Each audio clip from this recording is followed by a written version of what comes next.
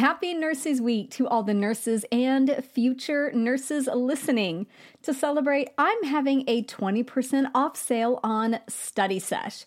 This is my private podcast that features over 140 episodes to help you study on the go. Formats include pod quizzes, power hour deep dives, drills, and case studies. If you're tired of sitting at your desk or staring at a screen, but still want to review for nursing school, it's time to check out Study Sesh. Go to straightanursingstudent.com and click on courses in that top menu bar. That's straightanursingstudent.com and click on courses in the menu bar. See you there.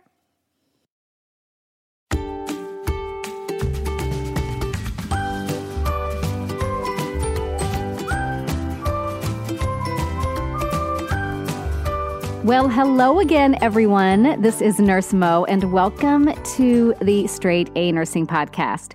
You're listening to episode 161, and today we are going to be talking about Alzheimer's disease, and I've got a fun announcement about a free 5-day challenge that I am starting today, and I want you to check that out. So I'm going to talk about that at the very end, but it involves not being overwhelmed for nursing school and how we're going to get there. So it's a free 5-day challenge. Stick around to the end to hear about that.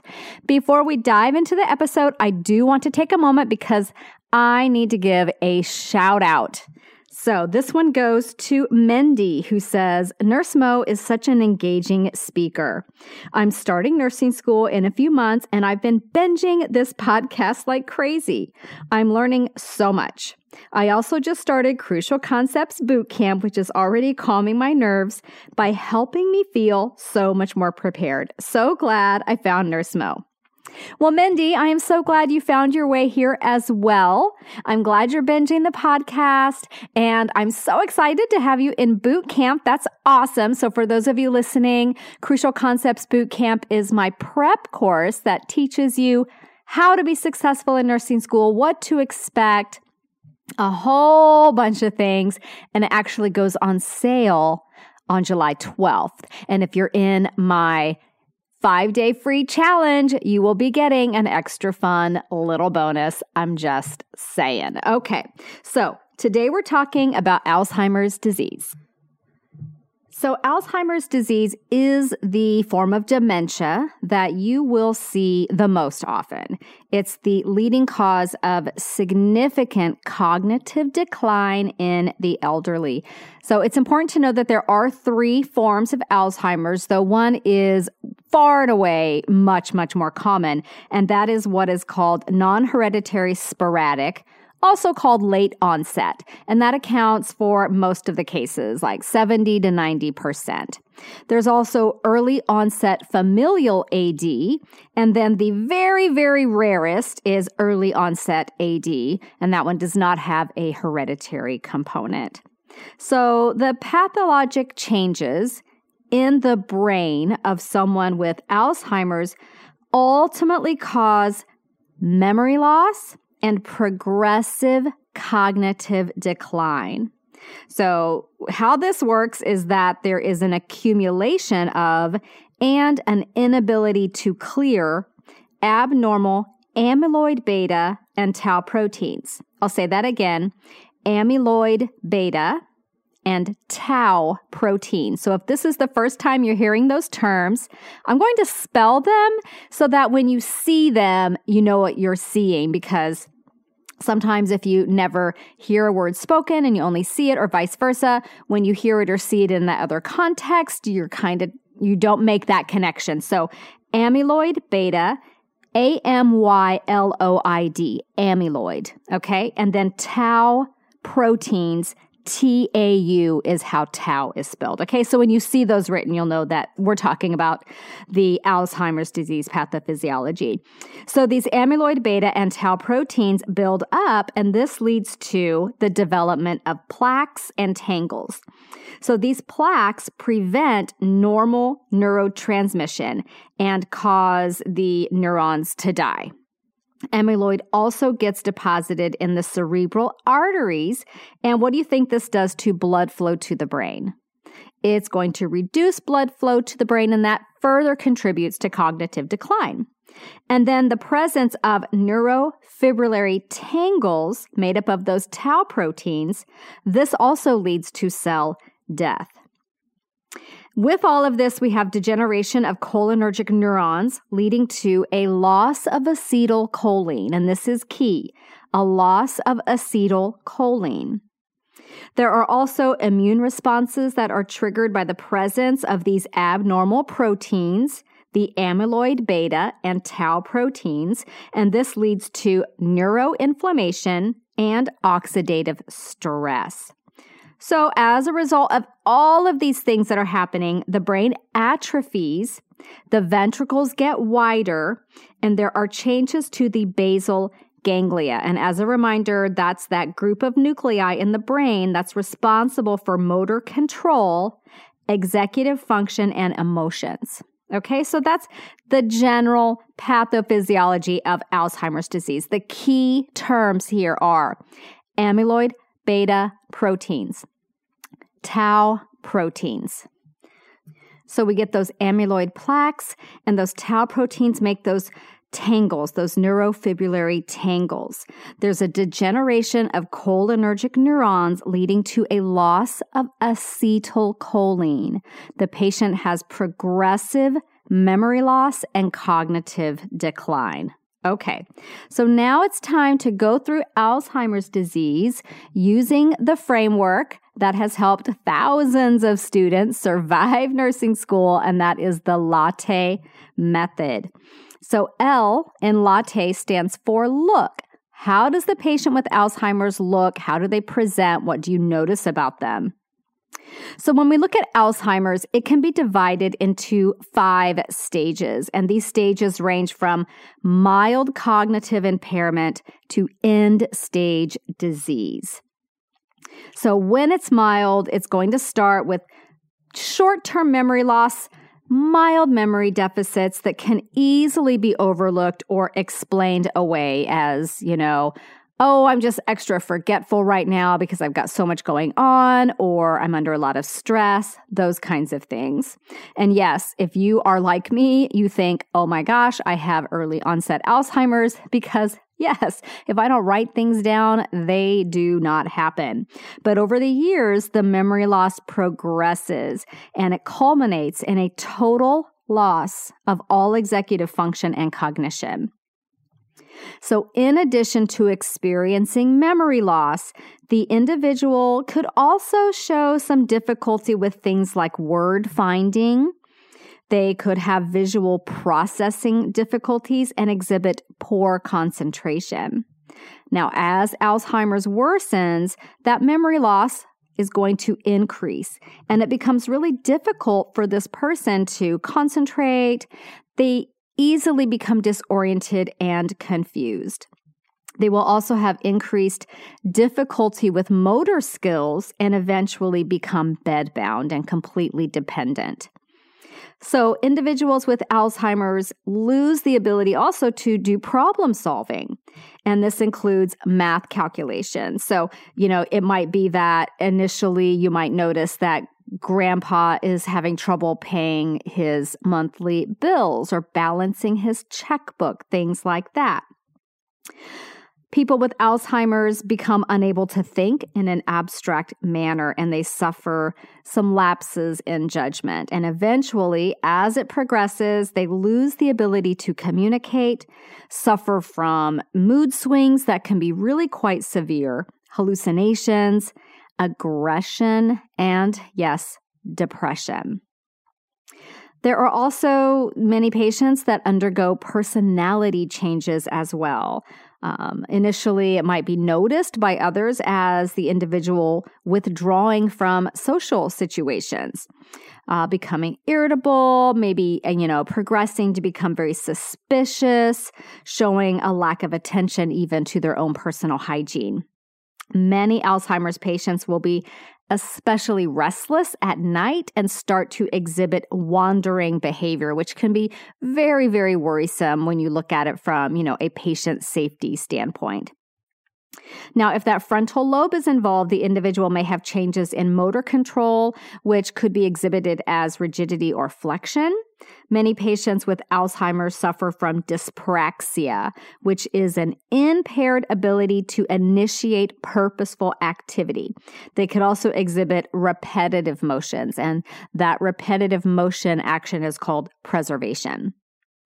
At the culmination of the disease, the individual is often emaciated due to a lack of nutrition, incontinent to urine and feces, and unresponsive or in a coma. So starting out very mild with mild short-term memory loss to a point where there's no executive function, no cognitive function, no ability to communicate, and completely dependent or even in a coma.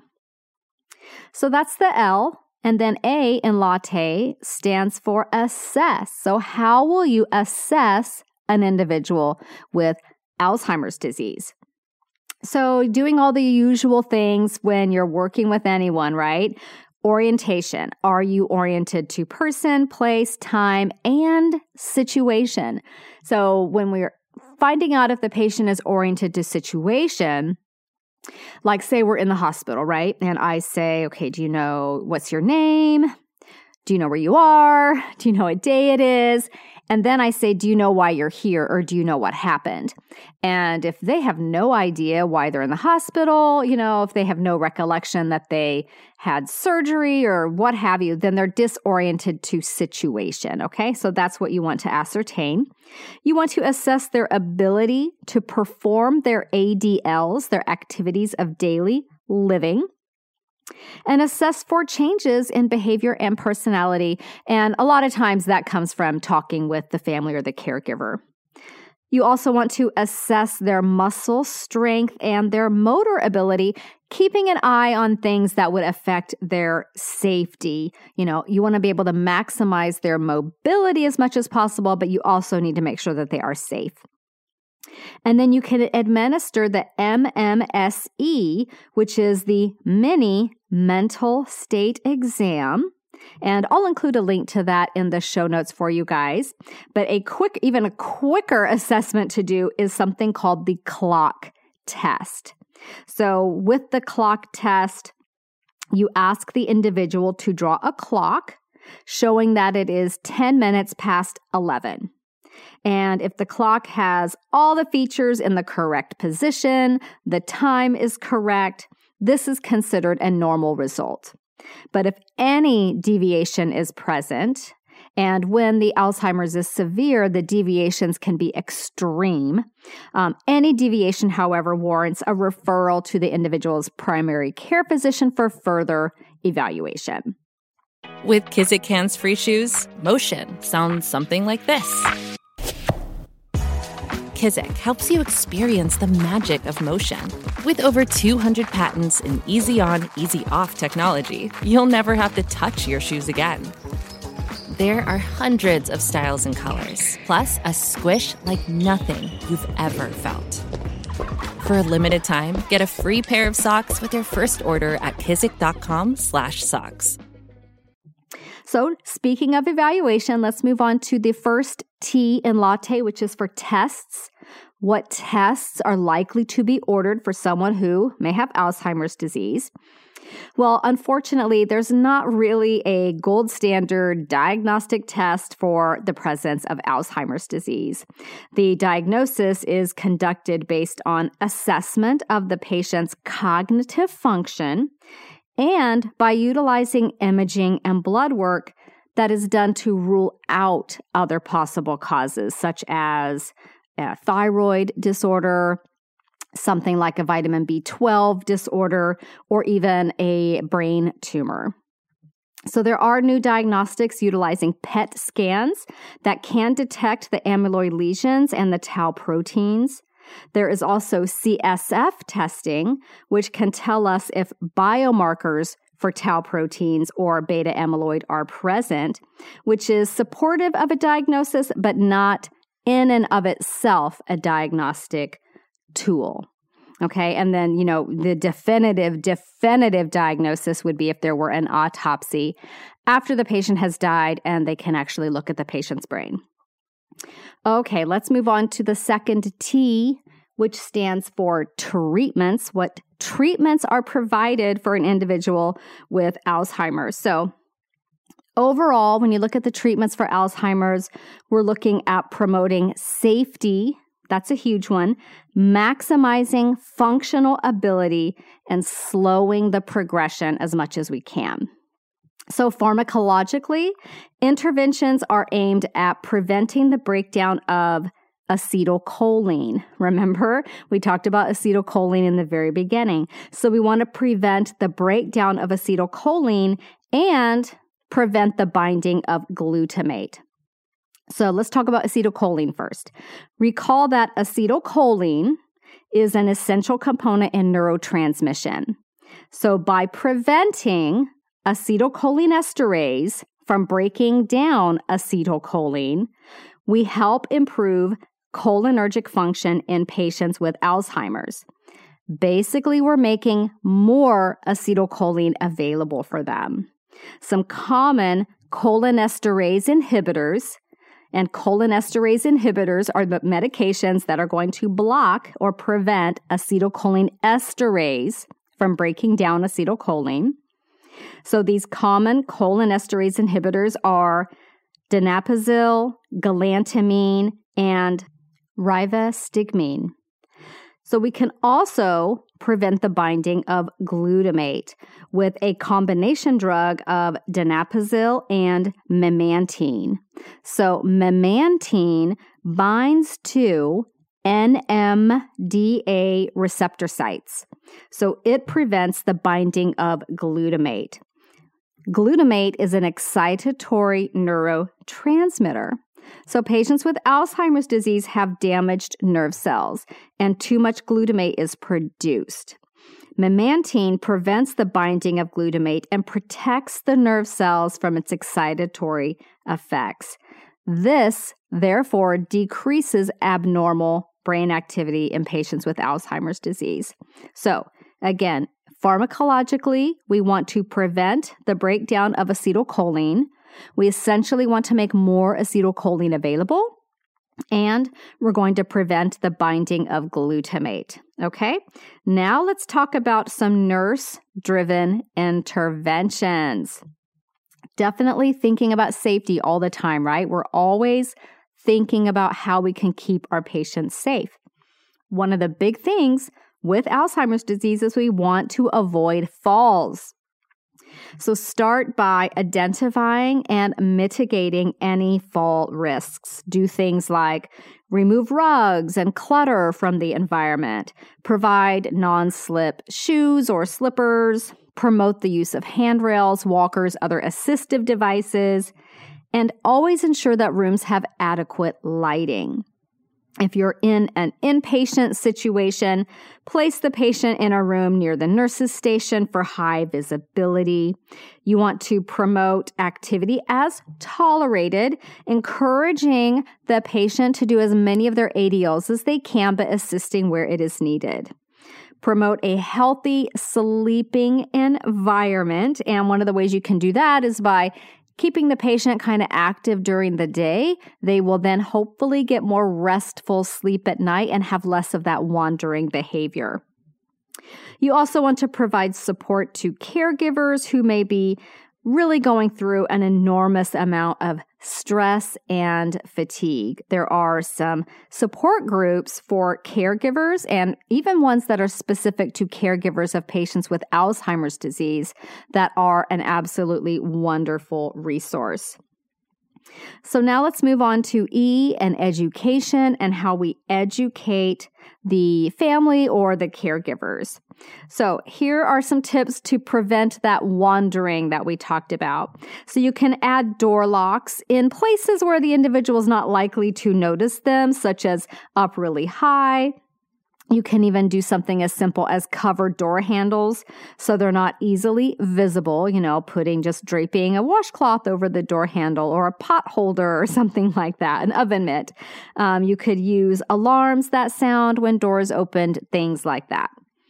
Always encouraging the use of a medic alert ID bracelet or necklace or what have you, because if the individual does, wander or get out on their own, they are going to need assistance to find their way back home or back to the care facility, wherever they may be. Teach the individual to avoid stimulants such as caffeine. Always looking at ways to maximize nutrition with the patient's favorite foods that are easy for them to eat. That's going to be the best way to get nutrition into them. And while they're eating, if you can minimize distractions, that's also very helpful. Promote physical activity. Again, that's going to help promote better sleep. And then here's a really big one. Teach the family or the caregiver not to argue with the agitated or hostile patient. They should remain calm and avoid escalating the behavior. This can be hard for people to do, especially if they're really undergoing a lot of caregiver stress, caregiver fatigue, but it's really important. And then the other thing would be conveying the importance of developing a plan to manage finances and other legal issues, such as having a durable power of attorney in place, advance directives, all those sorts of things, so that the individual is taken care of when they can no longer make decisions for themselves. So that is your short overview of Alzheimer's disease, the key things that you need to know to do well in your exams or your NCLEX or write a care plan for a patient in clinical. Okay, so let's get to the fun stuff. Study time is over. Let's talk about the fun stuff. So again, I've got that free 5-day challenge. It started today, but you can still get in on it. I will put the link in the show notes for where you go to sign up for that. You'll get an email from me with the details on how to get into the Facebook group for the challenge and access the challenge materials. So I will put the link into the show notes for that. And the whole theme of the challenge is don't get overwhelmed, get organized. So we're going to just do simple, actionable things every day for 5 days that can just make you feel like you kind of got your life and your systems a bit more under control, so that when school starts, you're feeling less overwhelmed. And the best way for me to feel not overwhelmed is to get organized. So if you're like me, you're going to love this 5-day challenge. So I'll put the link to that in the show notes. And again, everyone who's in the 5-day challenge who joins boot camp gets an extra fun little bonus. And that extra fun little bonus is a 60-day free access to my private podcast called Study Sesh, which is the coolest thing I think I've ever done. So if you really enjoy audio learning, doing the pod quizzes that I have at the end of some episodes, things like that, you're going to absolutely flip for Study Sesh. So I'll include a link to that as well. Plus, there's other awesome bonuses as well. All that information will be available for you inside that free 5-day challenge. So I really hope to see you guys there. And then boot camp does go on sale July 12th with our biggest discount ever. We got awesome bonuses. It's going to be amazing. I really want to see you there. I'll include the link to that in the show notes as well. So there's going to be a lot of links in the show notes today. But I really want you guys to have all this information, because if you're looking at starting nursing school and you're feeling uncertain or anxious or doubtful, none of that is necessary. We don't have to start nursing school that way. I want you to start confident, prepared, on top of your game, everything running at top level so that you can be the best student that I absolutely know that you are. Okay, so that was our talk about Alzheimer's today. And then on the 12th, we have a bonus episode where I talk with a nursing student who has 4 children and just has some great tips and advice for managing nursing school as a busy parent and staying on top of everything. So we're going to have that as a bonus episode on the 12th.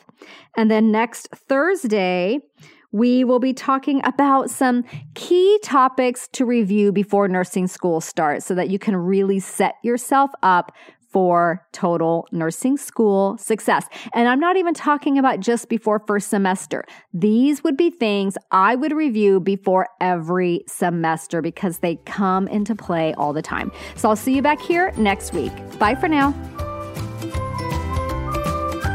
This podcast is brought to you by Straight A Nursing.